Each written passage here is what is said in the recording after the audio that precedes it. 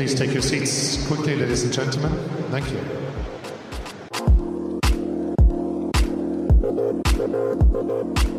I mean, they always have a big mouth. They always talk a lot. So it happened before. It's going to happen again. Welcome to another episode of Fantastic Tennis, where the fans get to know their favorite pros. I'm your host, John Garica. Each week, I'm joined by a major fan of the sport that, like most of us, love to talk, follow, play, and give their unsolicited opinions about the sport we all love. And to help balance that out, we're always joined by an expert of the game that has been there and knows exactly what it feels like to win those big matches. We get to pick their brain and ask all the questions we've always wanted to ask our favorite players. This is Fantastic Tennis.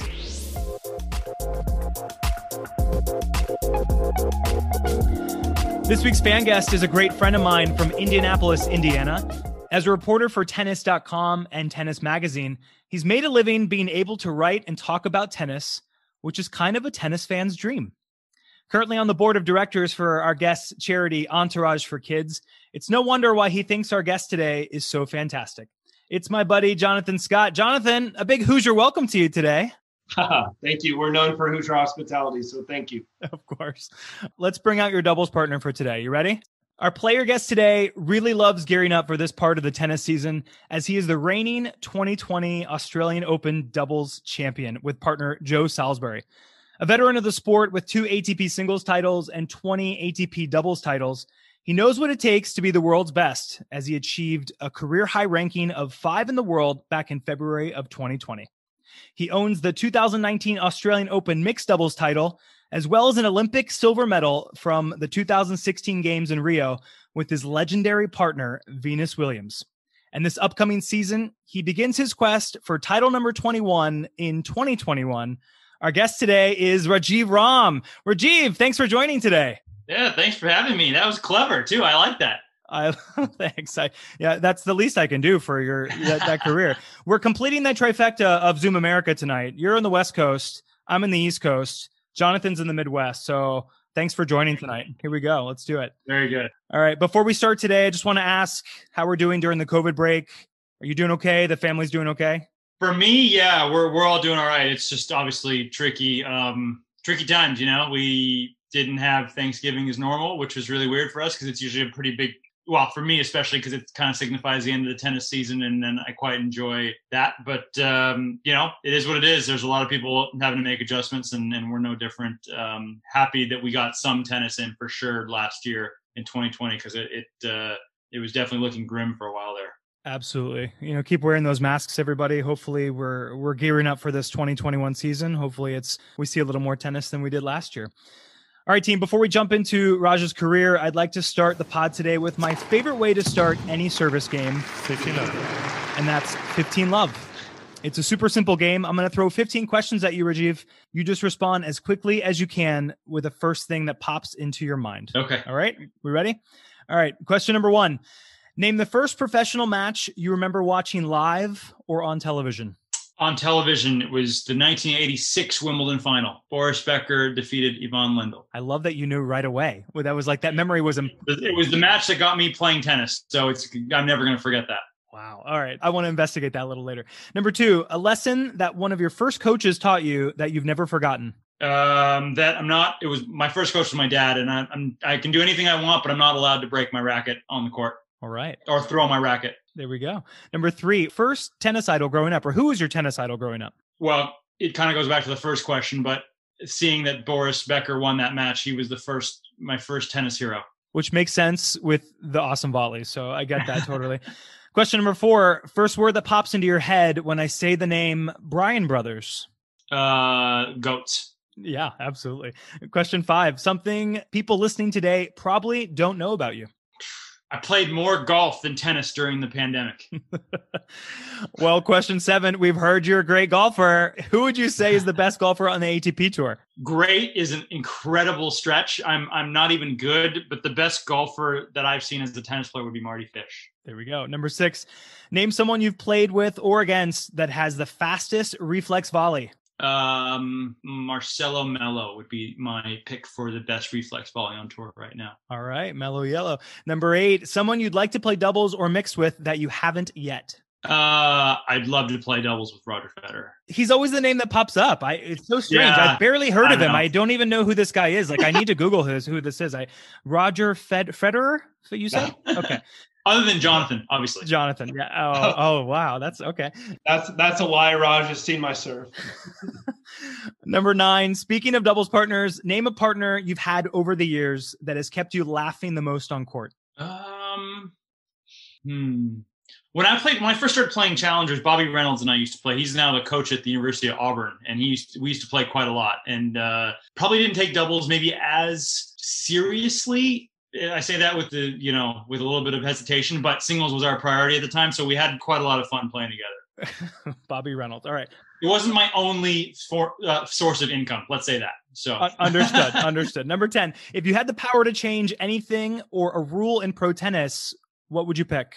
I would pick that fans would be allowed to come into stadiums not only on changeovers. Like, they would be allowed to come in, because I think we see tennis from the player's perspective so much, and it's from the fans' perspective, that's like the worst thing ever. You come to a court and it's 0-0, 15 love, and you got to wait 3 games to actually go sit down. That's terrible. I love that you know that, though. That's a fan plight, not a player plight. That's like something that we struggle. No, yeah, we have it pretty good. We have it pretty good. That's terrible for the fans. But then you always have the people that walk in and they stop. And it's just, you're telling me it's like it's a little. You mean like from players we stop? Yeah, players. Because we know that they're not supposed to come. Uh-huh. I'm absolutely an offender of that. I know that you're not supposed to come, so I'm going to stop. But if I know that you're allowed to come, totally cool. And I think that should be a rule change. But you knew right away what rule you wanted to change. Yeah. Absolutely. This is good rapid fire today. I'm very impressed. All right, question number 11. You get one doubles loss or singles loss from your career to turn into a win instead. Which do you pick? The gold medal match in 2006. That's an easy one. Do you have a singles one? That's an easy one. Yeah, the finals of Delray Beach in 2016 also. Title number 3, right? Absolutely. Yeah, and one on hard court and a third title would have been nice. Number 12, in your opinion, the best current doubles player without a Grand Slam? Wow. That's a good question. We're talking men only, or we're talking anyone? I said doubles player. Absolutely. Up to you. Oh, gosh. I'm not trying to leave the women out. I just don't have enough knowledge there. So I'm going to keep it to the ATP guys, because obviously I know that arena. I'm going to say one of my old partners, Raven Clausen. Yeah. Sounds good. Number 13, we're going to talk about Raven, I'm sure, a lot today. You guys had some great wins. Question 13, describe yourself off court in one word. Laid back. Or that's 2 words, but you know what I mean. Hey, no, we'll hyphenate it for fun today. Yeah, we'll just, question 14, looking forward to next year. What is your number one goal for the 2021 tennis season? Win another Grand Slam. I love that goal, right? Yeah, absolutely. Question 15, once you retire in about 10 or 15 years, what do you want to be remembered for? I would want to be remembered for somebody that tried everything to be the best they could be. All right, we're done. Thanks for indulging me in tennis therapy tonight. You did great. It was really nice. Before we jump into your amazing career, I'd like to talk a little off season. Australian Open is upon us. Very interested to know how the progress is going. Are we happy with where we're at this point in the season? Look, I mean, I got to say they've done a massive undertaking just to be able to stage the event, considering the regulations they have with the government and stuff down there. So the fact that they even have a plan in place, I think, is a pretty good effort. I think there's still a lot of details that are yet to be determined, but hats off to my old friend Craig Tiley for being able to attempt to even put this together, given all those challenges they have. For sure. Yeah, this is such a funny setup. Just because Craig was Raj's coach at Illinois, won NCAAs. Now they're just Aussie friends, and Raj has done so well there. Well, I feel like he's going to get the inside scoop all the time, too. I mean, this is great. This is good inside information. Raj, as far as your progress goes, this is, as we mentioned earlier, this is a big part of the season for you. The past 2 years, you've gone in winning a Grand Slam in Australia. Are you happy with the progress in your off season thus far? Yeah, it's been strange because, we had sort of a big break, obviously, during the pandemic, and now we had a 2-month off season, which is, different compared to our 1-month off season, really. I mean, it's really, our first term is going to start February 1st instead of January 1st. So, I'm happy with it. I took a bit of a longer break, to be very honest with you, than than anything else. I just took a month off of not doing a whole lot and kind of chilling out, and then kind of got back into training. So my training hasn't really been much longer. I just had a little bit of longer break. So you got to vacation. You got to enjoy a little bit of off season. Well, yeah, vacation as much as you can during COVID, but yeah, just not straight up feel like you got to start, in the gym and on the court right away after our last tournament. You've been playing for many years now. We won't say how many. We'll just cough. But as far as a routine, do you have a set? Are you the player that has the set routine, or are you mixing things up in your training sessions in the off season? Are you trying to figure out new ways to kind of stay on top of things, or is it just kind of like, let's just do it as we've always have? I think it's ever changing as you get older. There are things that you need to sort of do more of, and there's things you need to do less of, for sure. I'm a creature of habit to a certain extent. I think maybe most tennis players would say that. So I definitely stick to a certain routine, but I add and subtract as needed, let's just say. I don't know about you, but I have been loving these announcements every day about these pairings of these training partners that we're going to see in Australia. And everyone knows, obviously, there's new sanctioning. We just talked about it for this year. They're self-quarantining. Australia has limited the amount of players that people can have during the 2 weeks. Jonathan and I were talking before you logged on. It sounds very Amazing Race to me, these new pairings. It's just like, it's Hunger Games almost. It's these 2 players or 4 players that are going to be together for 2 weeks. You have Nadal and Stan Wawrinka training together. Djokovic and team, Madison Keys and Jen Brady are doing some training together as well. I'm assuming you're paired with Joe Salisbury? You would assume correctly. Okay, good. Did for the first week at least, and then for the second week we get to pick another team. Obviously, yeah. Are we making that announcement now? We can. We can make that announcement. You can be exclusive. Freddie Nielsen, who's a Danish player who's been on tour for a long time and a good friend of Joe's. Actually, I think Joe made his first kind of big Grand Slam run with Freddie at Wimbledon a couple years ago. So Freddie asked Joe. I honestly didn't think this was going to be that big of a deal for everybody else, but Freddie asked Joe a couple weeks ago, and he was the only one that asked, so we said sure. Okay, you played World Team Tennis this summer, so it's like a fraternity now. People are very selective about who they're going to spend their 2 weeks with. I get it, totally. Yes, that's true. Yeah. Who can we expect you to win the mixed title with this year? I'm actually playing with Barbara again, the same girl that I played with last time we won it. So let's do it. I mean, she was the former number 1 in the world as well. I mean, we're good. She was, and she's actually stepped up quite a lot in singles. I don't know what her singles ranking is, but I think she's inside the top 100 for sure, and she's had a great little run. So. And the only reason in 2020, Raj, that you didn't defend your title with her in Australia was because she wasn't able to compete, right? In 2020, no, I actually got a little sick at the end of 2019. And so I decided not to play mixed in Australia just because of that. And we had a couple of opportunities actually at the French. She got sick. So we were supposed to play there in 2019, and so we couldn't play. Wimbledon I was never going to play because we play 3 out of 5 in men's doubles, and it's just a bit long and all that. And 2019 US Open, what happened? Oh, she broke her foot. Yeah, she got hurt at the US Open in qualies. So we were supposed to play there too, and I didn't play. I ended up playing there either. I ended up playing with Sam Stosur because she couldn't play, and that was a last minute thing. And then 2020 semifinal run. I mean, you can win with everybody. I love it. That's great. But I'm glad to see you back with Barbara. I would love a second title. This is going to be exciting for sure. I would love it too. That would be a lot of fun. She's number 7 in doubles and 65 in singles now. Just 65. That's so awesome for her. I didn't know that she was that high. I knew she did well, but I didn't know she was at 65. That's great.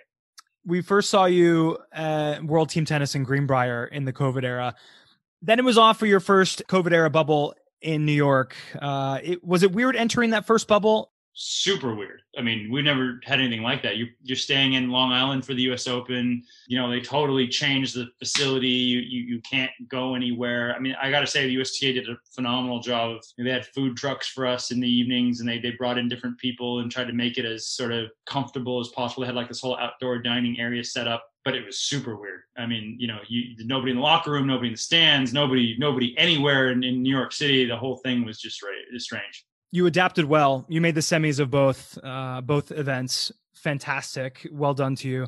Congrats on a great ATP finals as well. You closed the year with another strong semifinal showing. Oh yeah, that was a stinger that we lost that last one. Yeah, to end the season. You were a few points away from becoming the number 1 doubles team in the world, but huge kudos to you both. You had a phenomenal season, very consistent. Jonathan, I know you were excited because you were texting me before that semifinal match, thinking that, Raj could get you to turn your TV on. Yeah, I could get to number 1. What's your take on Rajiv's success this season? I mean, it's just fantastic with such an abbreviated season in 2020 and everybody having to pivot in so many different ways. Tennis, like basketball and others, is such a sport of pivoting anyway, and so many changes of direction. And everybody probably just felt like they were contorted with their bodies. Just what day to day, week to week is the news going to be about what public health is and what you can do on a tennis court in a sanctioned fashion. So that was just incredible to end the season that way. I know it was, like you said, a stinger in the semifinal of the finals, but you've been to that final before as well and have a great future in the finals also, even if it's not in the O2 arena after this last year.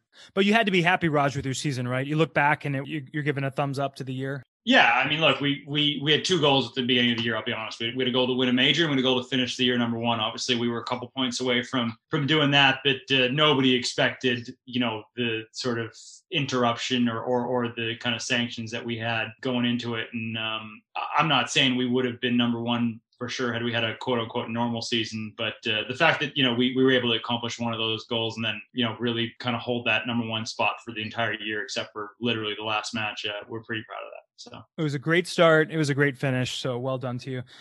Jonathan, I'd like to ask you a couple questions about your tennis, your background. You're from Indianapolis, Indiana. You play tennis as well recreationally. I know you're a big fan of the sport. What was it about Rajiv and his game that really resonated with you when you kind of first started following him? Well, I was such a baseliner when I started out playing, picked up a racket sophomore year of high school and joined the JV team as an upperclassman as a junior, and then got a varsity letter in Warsaw, Indiana, of all places, with a really stacked team of 9 seniors, managed to get some doubles action there. But what I admire about Raj is that, and just having witnessed him and his parents together too, is that he was never pushed so much into tennis.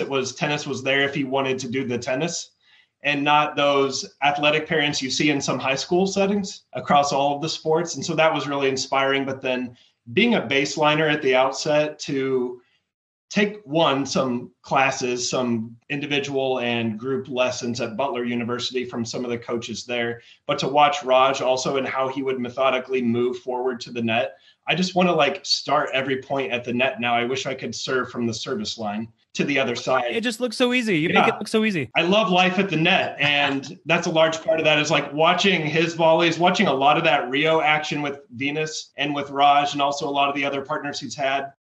Raven. I mean, a lot of those volleys, you're like, well, that's so Raven. There's not much else to say about that. Right. I agree. Jonathan, I know you sit on the board of Rajiv's charity, Entourage for Kids. Such a great organization. Really, really great after doing my research.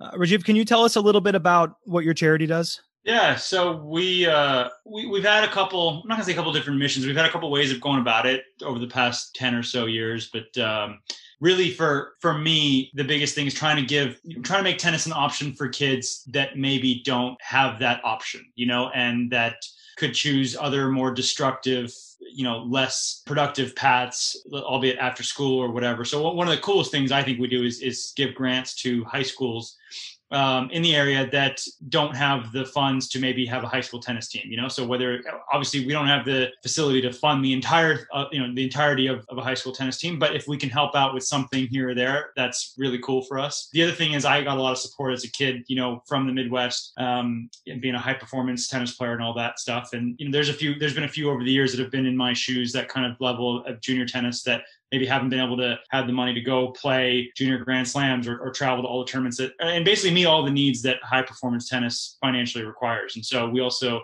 we double a grant that's already given by the Midwest, one that I received as a kid. So another kid gets the same grant that has the same qualifications that the Midwest section gives out. Wow. At the end, we'll give that website if anyone wants to donate. It's such a great cause. Really, really is. Congratulations. All right, guys. You guys ready for a game? Sure. All right. Always. Yeah. I'd love to play a game called I 40 Love You. It's going to be Jonathan versus Rajiv in a fan versus favorite tennis match, trivia showdown, all about Raj's career and life. Wow. Jonathan, I'm going to give you 2 questions about Raj's career. And then, Raj, I'll ask you 2 questions that test how extensive your memory RAM is. Okay. If we happen to end up in a 2-2 tie, I'm going to give Jonathan the opportunity right now to be today's champion, but only if he can survive this first question. Otherwise, the tiebreak goes to Raj. This game is called True or False. Jonathan, you've heard this show. You know what you have to do. This is an early test of your fandom to Team Rom. So good luck to you. I'm going to give you 3 statements about Rajiv. If the statement is true, you just say true. If the statement is not correct, please firmly say fault in your best Wimbledon's line person's voice. You'll need 2 out of 3 of these to win the tiebreak. All right, you ready? Yeah, absolutely. All right, true or false? Rajiv's last junior singles match was at Wimbledon in 2002, where he played against Jo-Wilfried Tsonga. Oh, man. All right. True. Because he gave it away with the laugh? Is that why? No, just that's so esoteric. How could it not be true?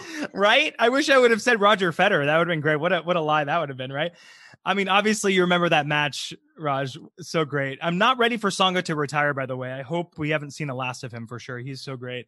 You did get to the doubles final that year, though. That's a big year for you, right? You could say you're a Wimbledon finalist in juniors. You must have left that tournament with like your head swollen, right? Do you remember that event?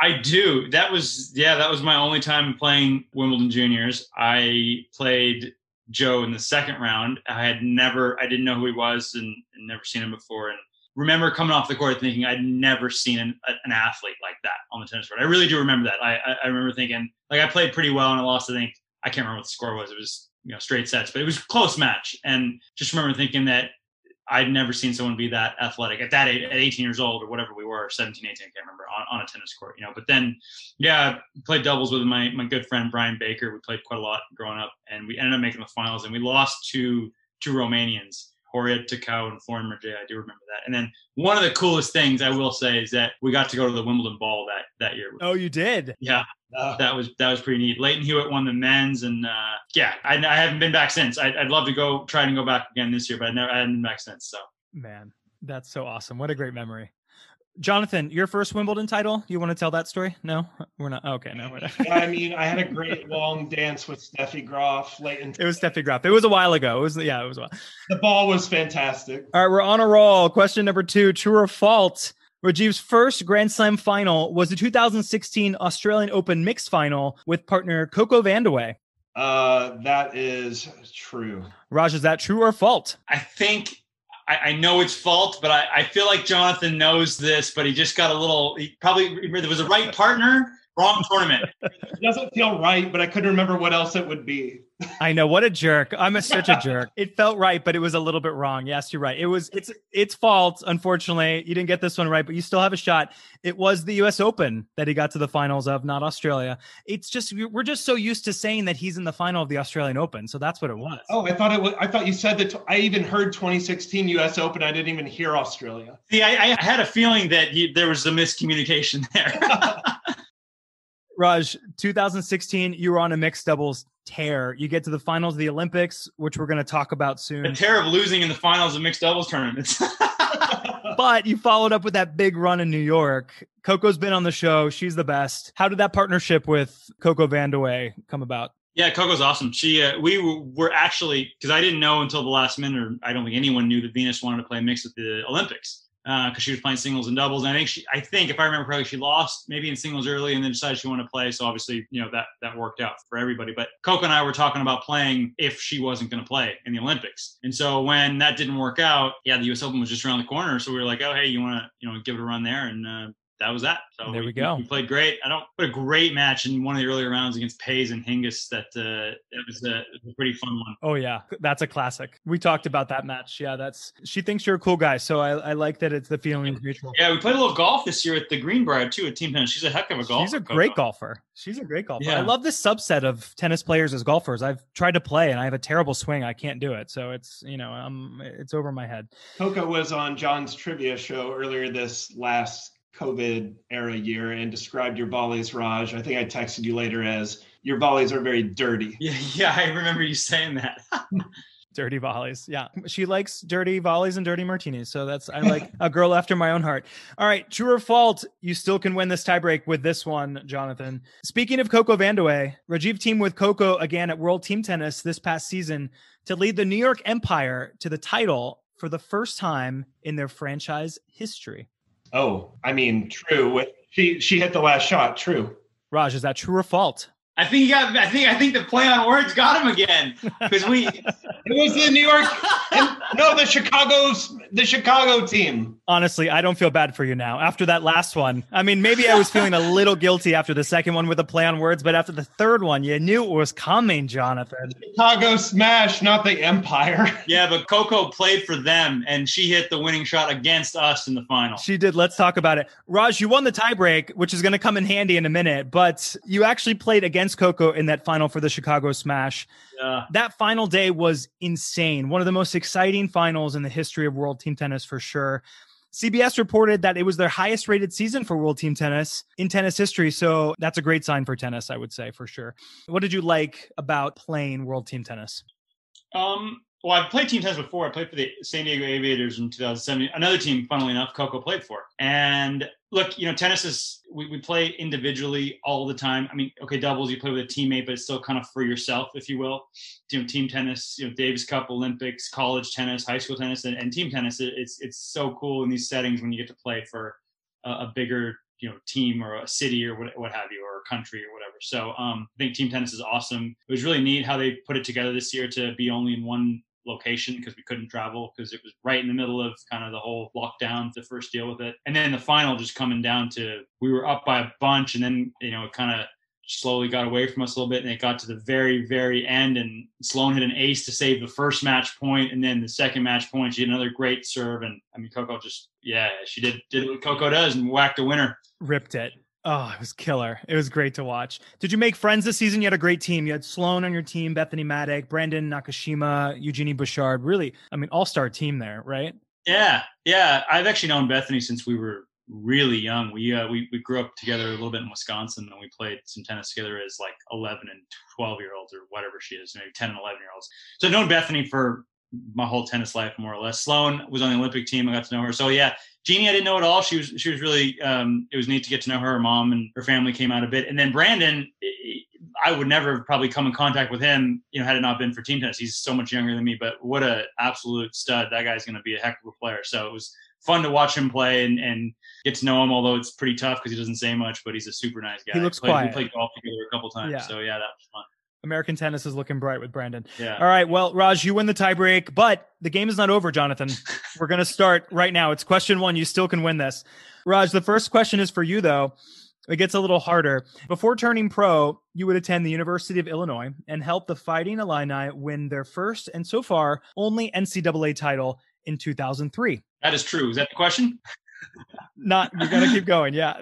This is your life. So yeah, they should know this, right? That same year, Raj, your teammate Amir Delik would win the NCAA Division I singles title, and a future doubles partner of yours and someone you share an ATP title with would go on to win the Division III NCAA singles title for Gustavus Adolphus College in Minnesota.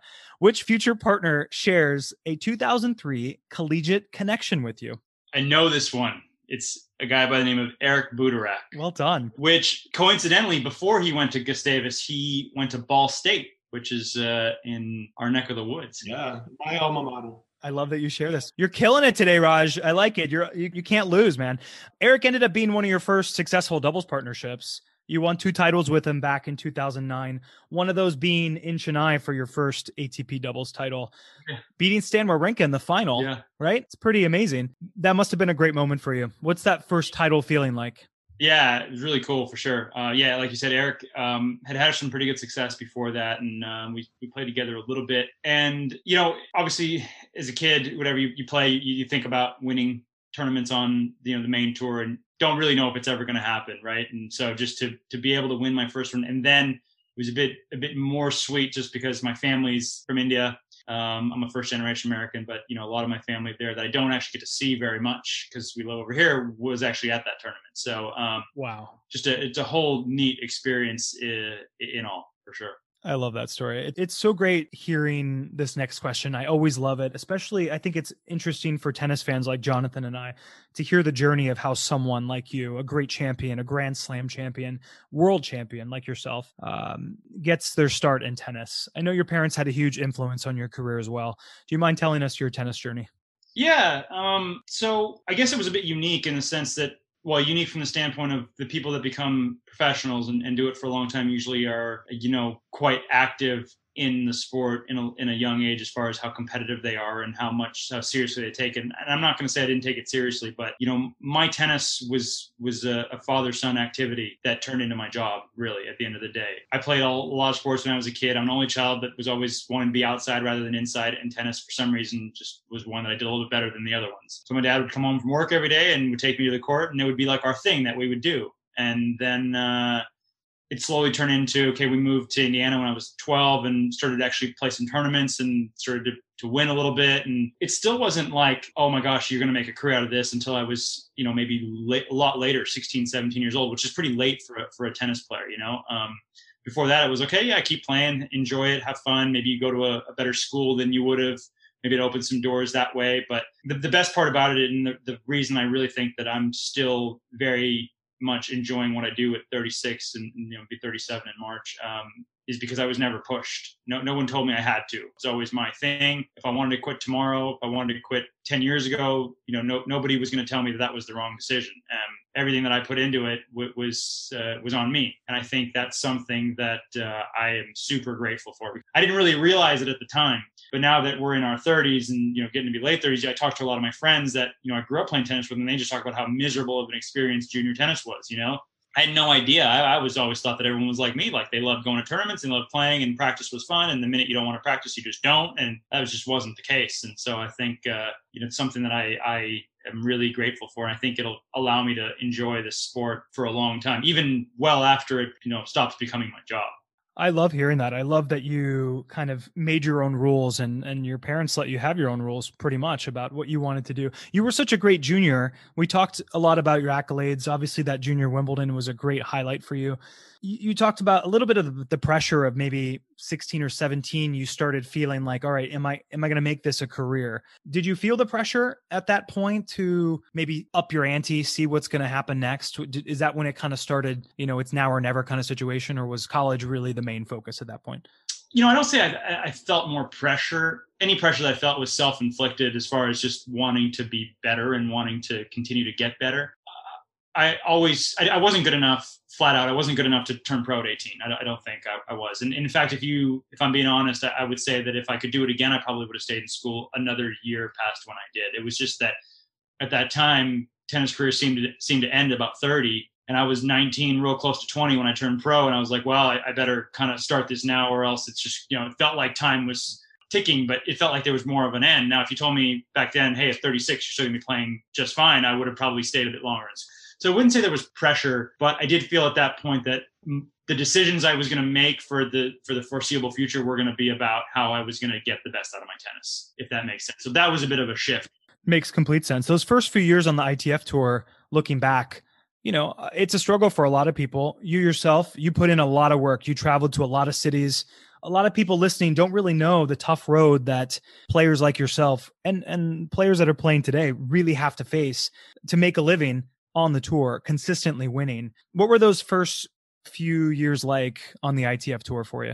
Probably the toughest of my tennis career, I would say. I turned pro in 2004 and I didn't break the top 100 until 2009. So, I had 5 good years there, 4.5 good years there, where it was like, okay, you're playing only challengers or maybe even futures for the first little bit. And for anyone that doesn't know, it's not the life that you see on the TV. To be honest with you, the life that you see on the TV is really only what a very select few have. Even if you're playing the US Open and you're a main draw player for however many years, you're not Roger Federer necessarily. So the challengers and futures are certainly not, they're even a step lower than that when it comes to that kind of thing. So you have to grind, you have to hustle, and you have to, for me, you're really tested to see, do you really like doing this, or are you in it for maybe the wrong reason? It's sort of like med school, right? Like, people say, oh, if you're a doctor after 20 years and you're making a ton of money because you're a great doctor, but like everyone goes through the tough hours, the rotations, all of that kind of stuff that really weed out the people that want to do it for the right reasons. That's sort of what like our futures and challengers are, By 2007,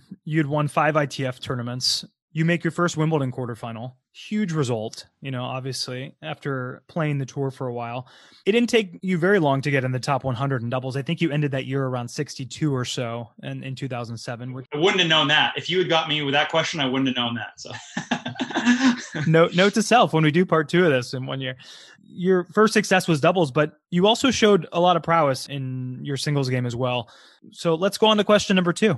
Jonathan, you ready to get on the board? I feel like you're going to get this one, though. Let's go into the singles career. Lots of stuff to talk about here. All right, question 2. We all know Rajiv is one of the best, absolute best doubles players in the world. But let's not forget that he also knows his way around a singles court. Raj made it to 56 in the world back in 2016 and has 2 career titles on his best surface, grass, at the Newport Hall of Fame Championship. So, Jonathan, your first question is about Rajiv's singles career. It may be a little challenging, but I think you're a savant like I am. So I feel like there's no trickery with the questions. It's straightforward here. So we're gonna kill this. I'm ready to start showing what a savant I am. All right. Stop playing singles full time in 2070 to concentrate on doubles, but not before getting his last singles win on tour at Wimbledon against an up-and-comer that is now the 3rd ranked American and the current world number 39. Oof. Who did Rajiv get his last win against at Wimbledon in 2017? Tough one there. Do you know this one, Raj? You know this one? I do, but I'm going to give you a little. Yeah, I do. I do know the person you're talking about. Okay, good. All right. He's 39 in the world. Number 3 American, number 39 in the world now. As of today, he's the 3rd ranked American. Who are we thinking? It's okay. It's fine. It's no worries. Raj is used to you getting these wrong at this point, so you're not disappointing him anymore. Yes, this has become standard. I'm thinking Sam Querrey, but how could it be Sam Querrey? It could be. I mean, he's probably on a plane somewhere. I don't know. It's not Sam Querrey, but that's all I can think of because Isner. Well, hang on. Before you answer that, he did preface by saying it was at the time an up and coming American. So in 2017. Sam he was very, very established. Yeah. So it's Frances Tiafoe. That's a great guess. That's a better guess than Sam Querrey. But it's not correct. Is it correct, Raj? It's not correct. Jack Sock? I'll give you another clue. This person is vertically gifted. Oh, Riley Opelka? That's the guy. Maybe if you have written these questions, maybe Jonathan would have done a little better tonight. Maybe that would have been. I mean, I don't understand how people who are 6'4" like Raj and any taller than that glide around the tennis court and exceed so well like they do. Great win against Riley. Obviously, great American hope for us as well. With Isner towards the end of his career, we're really relying on Riley and Taylor and Francis to be our next American hopes. But Raj, let's talk about your singles career. You have wins against Rublev on grass in 2016, great win. Dimitrov, Isner, Marty Fish, Diego Schwartzman. You have a lot of great wins in your career. Can we talk about that decision to put the singles career on hold? Was that something you thought about for a while? I know you'd start really getting to the later weeks of these tournaments. Was that something to preserve your career? Yeah, completely. I mean, it wasn't easy. You know, I love playing singles, and I played predominantly, you know, that was the priority, let's say, for, you know, pretty much all of my career until I stopped playing. But in 2016, I played over 100 matches, singles and doubles. And I just felt like if I had another one of those years, that many matches, including singles in one season, that probably would have been it, to be honest with you. I don't think. And my body was just it wasn't really not able to play the matches, but it wasn't able to keep up with the amount of training that was required to be competitive and to play at the level that I wanted to. So I felt like if I did that, I was going to sacrifice my doubles, which I felt like I really didn't feel like I had scratched the surface, with how good or how far I could have taken it, if you will. So I didn't want to leave tennis feeling like, man, I really wish I had put a few years into the doubles to see how far I could get. And that was sort of it. You know, all those things came together and it was staring me in the face, to be honest. Makes complete sense, right? I mean, it's honestly no surprise why grass was such a great surface for you based on your style. Your 2 titles in Newport are such a great accomplishment. Let's break down that first title run in 2009 in Newport as a qualifier and the 181st ranked player in the world. Do you remember that crazy week? Yeah, I do. I almost didn't go because I lost a really tough match in a challenger the week before. And I was a bit just, like I said, it was about year 4 of being kind of stuck in that challenger level. So I was like, you know what? I just need to get it together. Maybe, you know, train a little bit more before the US Open. I literally almost didn't go. Jonathan, I don't know if you know this stat, but I was looking at this and I'm looking and doing this research and I had to read this stat like maybe 3 or 4 times. I had to go back. I was like, no, that can't be right. Like I had to look at another. I was like, no, let me find another source because it just didn't make sense. Let's talk about July 10th, 2009. You have the record. At least it has to be the record, Raj. You won 4 matches in one day. 2 singles and 2 doubles. That is beast mode at its finest. Oh, yeah. You beat Sam Groth, Jesse Levine in singles. Then you pair with Jordan Kerr to win 2 doubles matches. 2 questions. 1, how tired were you that week? You won both singles and doubles at that tournament. And 2, did it feel really good to be invincible those 2 that week? I mean, it must have been amazing, right? That's what happens when you're 25. You can do things like that. Yeah, it was pretty nuts. Actually, that week, there was a bunch of rain in the weekend. And Monday, Tuesday, Wednesday, if I remember correctly, was like bright and sunny, but the courts were still so wet from the weekend that you couldn't play on them. So we didn't start the tournament until Thursday. And I think that was that, if I remember right, I think the first round we played on Thursday, maybe that Friday, that second day was when I played all those matches on, on the one day. And yeah, it was crazy. It was almost like you just keep going. And they told me I didn't have to play that 4th one if I didn't want to. And I don't know. I was like, I'm feeling all right. Like, I'd rather just keep going than kind of have to sleep and then think about playing 3 matches the next day. And if I felt like I was playing well enough to get really far in the tournament, I didn't want, an extra match the next day to maybe hamper that or whatever. Cause it was just sort of like, it was all happening. I was warm and I was, like I said, when you're 25, you can do kind of crazy. Are you an ice bath guy, Raj? I am. Yeah. I'm a big water guy. Jonathan, have you had an ice bath? No, and I don't think I could stand it. I see Raj, I see Andy Murray and others posting photos of it, and I just don't think it's for some of us. I love that you have to post it, though, because it's just like, it seems torturous when you see it. So it deserves a post. It is. I got to say, it is unbelievable. Unbelievably good? It's unbelievably effective. Speaking of recovery, I had Donald Young on the show, and he talked about some great ways that he recovers from matches. What's your method? Obviously we talked about ice baths. Is there anything else that's kept you in the game for so long that maybe someone like us, like Jonathan and I, we should do a little more research about?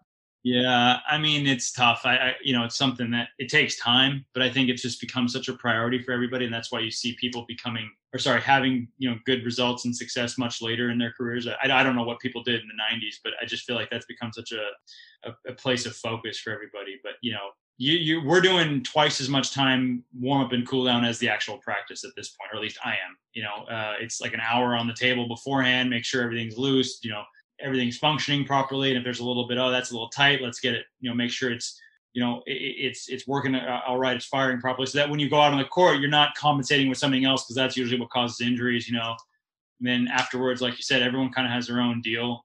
For me, the ice baths seem to work. For some, it doesn't work at all. Some people just do, stretches, massages, and everyone kind of has their own, what works for them. But for me, it's a lot of time for sure. Hashtag massage life. Yeah. Right. I mean, that's a lot of time. Yeah. Jump in the ice bath though.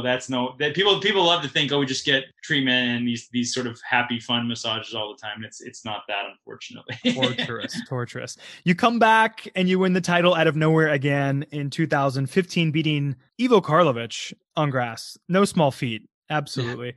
What's the mentality after winning the second title, Raj? I would think the first title is obviously, yes, weight is off my shoulders. I won my first title. That's amazing. But is 2 titles just validation, really?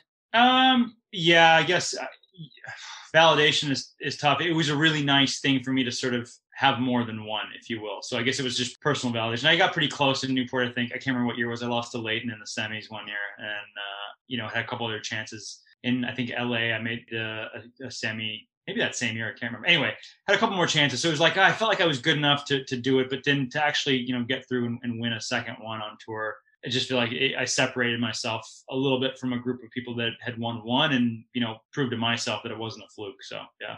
Not a fluke at all. A nice cherry on the top of that singles career. So well done. All right, Raj, we're going to stick with you. It's your third question. It's your last question. So here we go. You're a Grand Slam champion, Rajiv Ram, 2 Australian Open doubles titles, and that US Open final with Coco Vandeweghe we spoke about earlier. We'll be cheering for you again as you aim for your 3rd straight Australian Open title down under. This question is Grand Slam themed in honor of your success. Let's test your memory, Raj. Okay. If we add men's and mixed, you've played in 16 Grand Slam quarterfinals in your career thus far. Which of the following opponents have you never played in a Grand Slam or mixed quarterfinal match? Wow. Okay. Is it A, Mike Bryan, B, Annalena Gronefeld, C, Jamie Murray, D, Barbara Krejcikova, or E, Robert Farah? Okay. this has to be in the quarterfinals. You had to have played this person in the quarterfinals. Oh. 16 Grand Slam quarterfinals. I mean, I had to make it a little. You know what? These have been going so easy. It's your life, Raj. I mean, you should have just like speed the plow through this. See, Raj knows you're tricky with your questions. Yeah. Okay. So Mike Bryan, Jamie Murray, Barbara, and then who are the other ones? Oh, Rob. Okay. Oh, are we Rob? We're just buddies with him. It's just Rob Farah. Yeah, I love it. It's just Rob. And then Gronefeld. Okay. Well, I'm gonna say. Oh man, I'm gonna say you played them all. I have played them all. Yeah. No, I know I played them all. And I remember playing Mike and Bob in more than one unfortunate Grand Slam quarterfinal for me. So I'm gonna take Mike out. I know Rob, Farah, and Grunfeld played together some. I don't remember if I played him in a quarterfinal somewhere or not. Jamie, I feel like I would have for sure played him in a quarterfinal at this point. So I'm gonna say, I'm gonna say Grunfeld because maybe we played him in Australia. Stick with Gronefeld. It's Gronefeld. There we go. All right. We're on. Is it really? Sorry for taking so long. You played her in 2 Slam semifinals. That's semifinals. Okay. Yeah, there we go. Man. And I played Barbara in a quarterfinal? In a quarter at US Open in 2016. Too good. Very fun. I know. I love it. You had me going there. I was sorry for the trickery, guys. All right. Take us through, please, that last Australian Open 2020. That match point. How awesome did that feel? You win your first men's Grand Slam title. Yeah.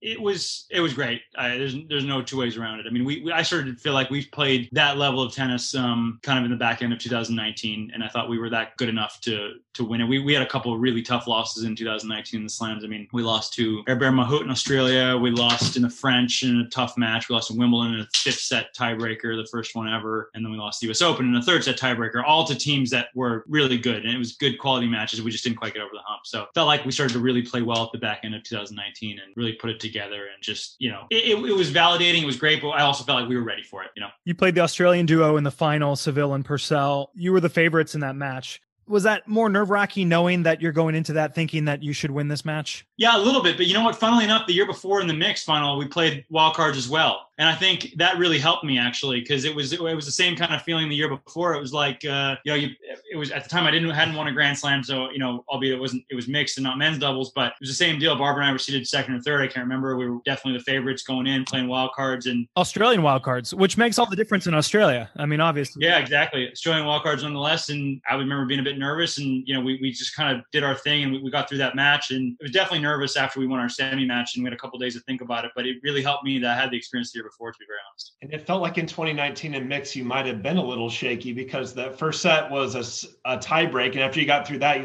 you sort of coasted 6-1 in the second set against those Aussies 2019. Yeah. Yeah, for sure. When you're in a situation like that, it's always tough to kind of come out of the blocks and just be that much better. Because obviously, even though they're wild cards or whatever, maybe they're not ranked as high, but they've done bloody well to get to that stage. They're not playing, they've beaten some good teams and they're playing well. So it's not like they're just going to come out and, they're going to feel pretty good about their chances as well. So it was a good experience. Obviously, 2019 with Barbara, you handled the crowd very well. You mentioned beating the Australian team in the final. That match point, you threw your arms up in the air. You were smiling. Barbara looked like she was ecstatic as well. What an accomplishment to win your first Grand Slam. Anything that you remember from that match? Obviously, it's something that you tried to attain for many years. Yeah, no, it really was. And I think like Barbara, I mean, she's had such a great doubles career already at such a young age. I mean, I don't know how many slams she's won, but she'd been in that position, a lot before it. She was probably the youngest on the court or maybe second youngest. I don't know, but she was definitely the most experienced at that level. And so just kind of trying to feed off of what she was bringing to the table and just her level and how calm she was. And, we sort of had that similar feeling to how Joe and I were this year, where we just felt like we deserved to be there and we just needed to, do what we do and we were going to be fine. How do you find your partners? What's important to you in looking? You've played with several people over the years now. What's the thing that you look for in a doubles partner? The more I do it, the more I realize it's more just like a friendship or a relationship or even a marriage, to be honest. Like, I mean, you spend so much time with this person. So it's just about kind of the chemistry comes first. Do you get along with the person? Are you able to, I always say that the best thing I can do is make my partner play really well. Because, if I can say something or do something that makes him or her play well, that makes my job on the court a lot easier, So I think it's someone you can relate to and someone for you to have some common ground with. And I think before all the X's and O's of forehands and backhands and serves and returns, it's more important that you can actually find someone you can talk with well and kind of have that chemistry with. Are you the strategist in the duo? Is that something that you like to take the lead with, or is it more equal? It's more equal or more the other way. I'm sort of the ball hitter, if you will. Someone tells me where to hit it, and I can usually hit it there pretty well. But I prefer if somebody else kind of comes up with a strategy, unless there's something that I see or that I think of maybe, but I'm not usually the one that as much as strategy. I more think about the other nuances, like if you can get a guy to maybe not play as well for some other reason, if you will. So, bother him in some way, not gamesmanship, but, not tennis so much. So if you had to guess, is there a player in your career that you feel like you've played the most in doubles? Feels like I played the Bryans so much because I just lost so many times, What's it like playing against the Bryan brothers? I mean, they as much credit as they get, they don't get enough.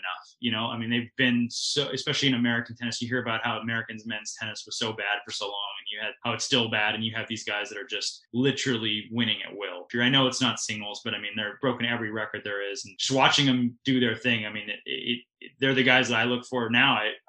To learn from. How did you guys do this? What can I learn from you? To be honest, I called Bob after during the middle of the pandemic saying, hey, listen, what do you think? What can I do? I've won a slam now. How can I keep this going? What did you guys do for 15 years to do this? And he was super helpful with some insight and stuff like that. But it's really pretty amazing to watch them and to know that I got to play them so many times. It's pretty cool. It's great you say that, because obviously the Bryan brothers, as we know, have really transformed the status of doubles in making it more aware to the public as well. In the past 20 years, doubles has seen a reinvention for sure, Raj. Are you a fan of the abbreviated scoring format and the champions tiebreak? I'm a huge fan of the abbreviated scoring format. I would rather have us be able to play full games where there's no deuce point. I think that gets a bit hokey sometimes. You can lose your serve in an unlucky fashion. 99 times out of 100, I feel like the better team wins a 10-point breaker. And I think for me, it's one of the most exciting things that we as a tennis tour bring to the table. Like if you watch a 10-point tiebreaker in doubles in a big moment, in a big match, I think it's super exciting. Very exciting, right? We love it. Oh yeah, I'd love to see 2 full regular sets, and if it's a set all, then you play a 10-point breaker for the third. I think that'd be great. What's your opinion on the traditional singles player playing doubles? You had this amazing, exciting match that comes to mind in 2019 at Queen's Club. You play Andy Murray and Feliciano Lopez. Andy's back from hip surgery. Everyone's cheering for him. It's absolutely crazy. Are doubles players more territorial in those type of matches when you're playing against 2 established singles players that are like, hey, what are you doing playing doubles? Or is it more like business as usual? Are we territorial? I don't think we're territorial, but we certainly get up for it. Like Andy Murray's still Andy Murray at the end of the day. Like we're all tennis fans, and the guy's one of the greatest. In Dubai earlier this year, right before the pandemic, Joe and I played Novak and Marin Cilic. So it's like, I'm not saying that I've got extra motivation to beat them because I'm a doubles player and they're a singles player. I've just got extra motivation because it's an unbelievable chance to play, one of the greatest of all time. So I kind of felt the same way playing the Bryans, to be honest, or playing like a guy like Danny Nestor or someone that I really looked up to or admired their career. So I don't think it's like a doubles singles thing. And I think the top guys do a great job of when they step on the court, they give it their full effort. And we as doubles players really appreciate that. I love it when they play. A legend is a legend, right? There we go. All right. Jonathan, your last question. I have all this prowess about his career that I have not been asked tonight. You're such a big fan. So I know I'm asking you. 20 titles with 12 partners. I knew the Eric Buderak answer and so on. You know what? I honestly, going into this, I knew that you knew so much that I felt like I had to up my ante tonight because I didn't want to make it too easy for you. I really did. All right. So here's redemption. Last question here. You probably guessed this was going to be an Olympics question because we haven't chatted about it yet. We're going to finish up today and wrap up. We couldn't leave today without talking about that legendary All-American mixed final with Rajiv and Venus Williams versus Jack Sock and his hometown Wisconsin buddy, Bethany Mattek-Sands in Rio. Here is your final question. I gave Raj a multiple choice, Jonathan, so I'm going to give you a multiple choice as well, okay? Which country was not one of the teams that #Team Van defeated on their way to the gold medal at the 2016 Rio Olympics? Was it A, India, B, Italy, C, Belarus, or D, the Netherlands? Which team did they not play on their way to that gold medal match? Which team did Venus and Raj not play? He's repeating the question. He's getting smarter here. I know they played India because I remember you played Sania Mirza, and it was probably interesting to just play Team India even as well. So that had to be kind of strange at the time. I think you didn't play. I don't think you played Belarus. That's what I'm going to go with. Raj, do you know the answer to that? That is absolutely correct. Yes. There you go on the board. I love that you have this memory. Some players just can't remember anything. Really? Yeah, you're good at this. I like this game. It's your life, so I would expect you to be good at it. But some people, Well, you're not exactly. Yeah. You're asking me events that aren't exactly, Elkin Futures or whatever I played. So. True. You had some very tight matches throughout that Olympics. 10-8 in the first round against the Dutch team. 10-3 in the third against Mirza and Bopana. I know that match, Jonathan just alluded to it. Mirza and Bopana made major headlines in India at the time, obviously because the winning team would be playing for the gold medal. Huge deal. As the most successful Indian American tennis player of all time, did you feel that attention from the media during the Olympics? Oh, yeah. Oh, man, tough question. I didn't really feel the attention from the media per se, but I guess I knew what it meant to them. And not that it didn't mean it as much to me. It absolutely did, but I knew what it meant to them because I know the history of that country. I'm very well versed in it, being first generation. So I know what the Olympic Games means. Any games like that, Asian Games, Olympic Games over there, and I knew kind of what the situation that they were in as far as more than they were going to be playing for a gold medal. Whoever won that match was going to be guaranteed a medal, which India doesn't win medals. They haven't won as many medals. Over the last years, I don't even know how many, but it's not many at all. So they would have been very, it would have been a very big thing. So I knew that, but. We're all competitors at the end of the day, and it's nothing personal, and I was very happy to get through that. You've inspired so many young kids and a lot of people all over the world. When you travel to India and you've played ATP tournaments, what's your reception been like? Yeah, it's been really great, actually. I wish there was an opportunity to do that a little bit more.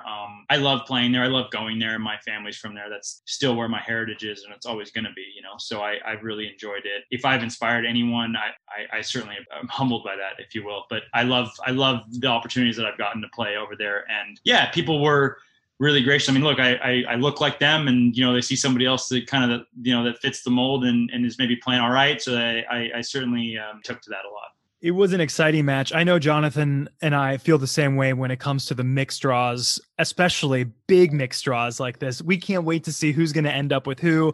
Oh, yeah. The Olympics are coming up again. It's really exciting from a fan perspective. What are the nerves like in a gold medal match of the Olympic Games? I feel like, Jonathan, if you or I were playing with Venus, she would have had to have slapped us at some point. I don't know. Did Venus Williams hit you, Raj? Did she ever hit you?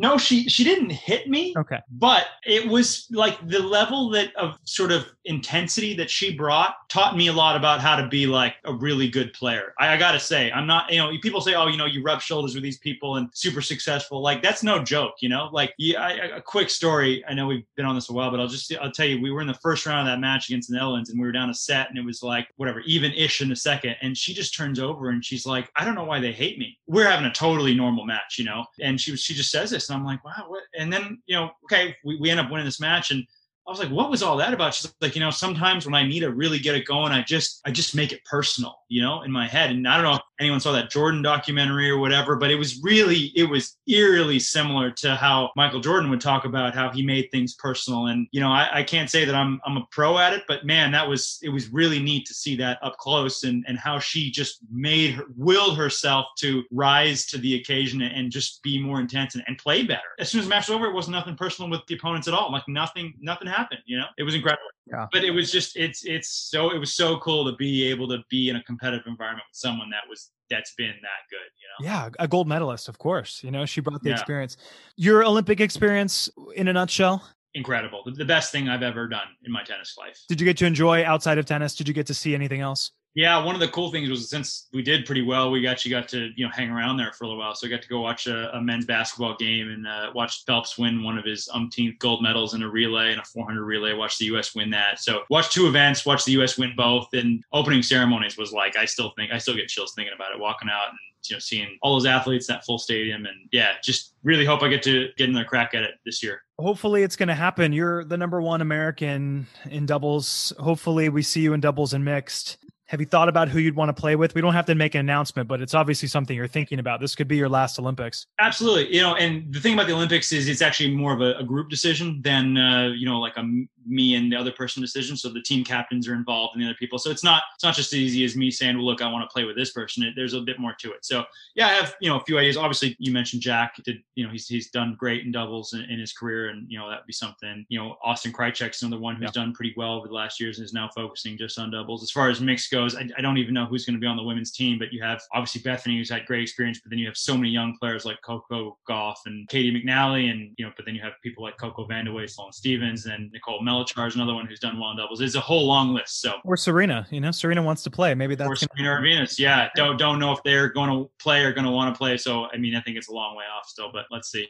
Before we close out, I wanted to highlight some of your great wins. You have 2 Masters 1000 titles, one at Indian Wells, one in Paris. Are there any doubles titles aside from Australia on another level that are really important to you that have meant something over the years?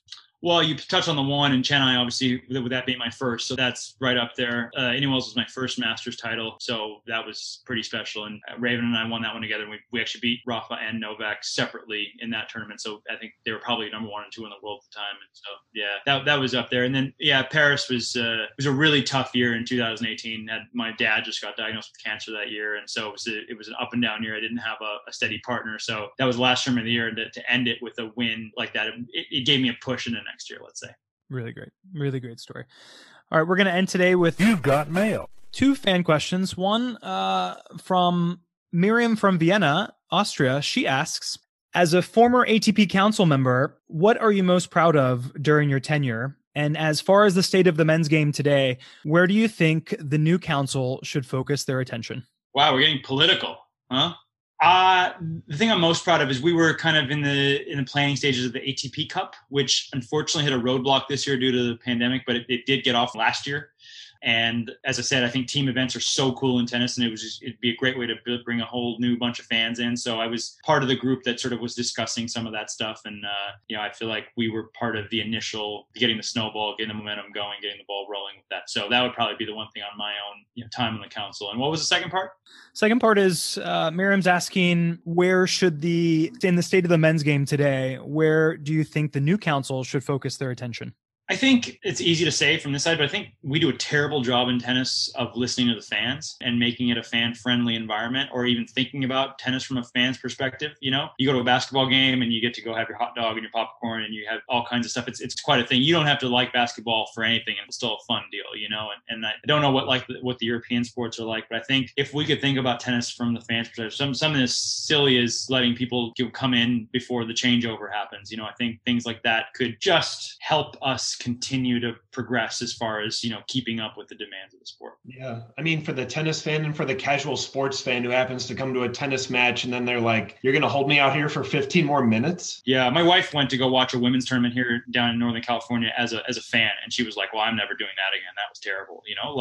For lack of a better word, maybe she wasn't that dramatic about it, but she's like, it just was such a worse experience than what she's used to having a normal credential. I think we could make it a little bit more accommodating so a casual sports fan would want to come, when we do have crowds again, come watch one of our events. Love it.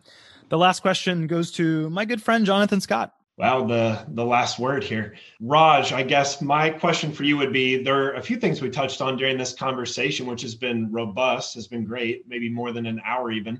But I guess in place of 1 or 2 questions earlier that I almost thought to ask, what would you say that at this point, age 36, 37 in March, what are you playing for at this point? You've won men's doubles majors. You've won a mixed slam. You're chasing, you're kind of just chasing your personal history or that personal validation you talked about earlier. What are you playing for at this juncture of your career and for the rest of your career? Good question. Like I said, I've been one of the really lucky few that has gotten to enjoy playing. And so I've always said I'm going to stop playing when it stops being fun, and I think it's just, I'm really honestly playing because I love it. I love competing. I love trying to still get better. I love trying to do things. And I think winning majors is addicting, for lack of a better word, or putting yourself in that position to win majors is addicting. To try and, we didn't win any other ones this past year, but we made the semis of the US Open and the quarters in Paris. And it's like, you're close. And it's like, oh, I want another chance and I want another chance. And being in the contention of world number 1, or putting ourselves in the position to win big titles, not only Grand Slams, but Masters events. that feeling is pretty unique. And I think that's what we're all chasing after. And I'm no different. You're fine wine, Rajiv Ram. You just keep getting better. better with age. Where hopefully we'll see you until, who knows when. But I can't thank you enough for joining us for this hour, both of you. What a fun hour plus. Yeah. I want to thank my guests for joining us today. We learned an absolute lot about Rajiv. You can find Jonathan on Instagram and Twitter at JohnScott9, or you can check out his articles on www.baseline.tennis.com. Thank you, my friend. So good to talk to you today. Even better to see you. Always you. Our guest today can be found on Instagram at RajivRam318 or on Twitter at RajivRam. Also check out his charity, EntourageForKids.org. I can't thank you enough. I really hope that you bring home that third title that you want so badly. We'll be cheering you on for sure. Thanks a lot. While you're on Instagram, shoot me a DM at John Garica. Let me know who you'd like to see next on an episode. And don't forget to follow us at Fantastic Tennis Pod or on Twitter at FanTennisPod. My name is John Garica. Thank you for listening. This has been fantastic.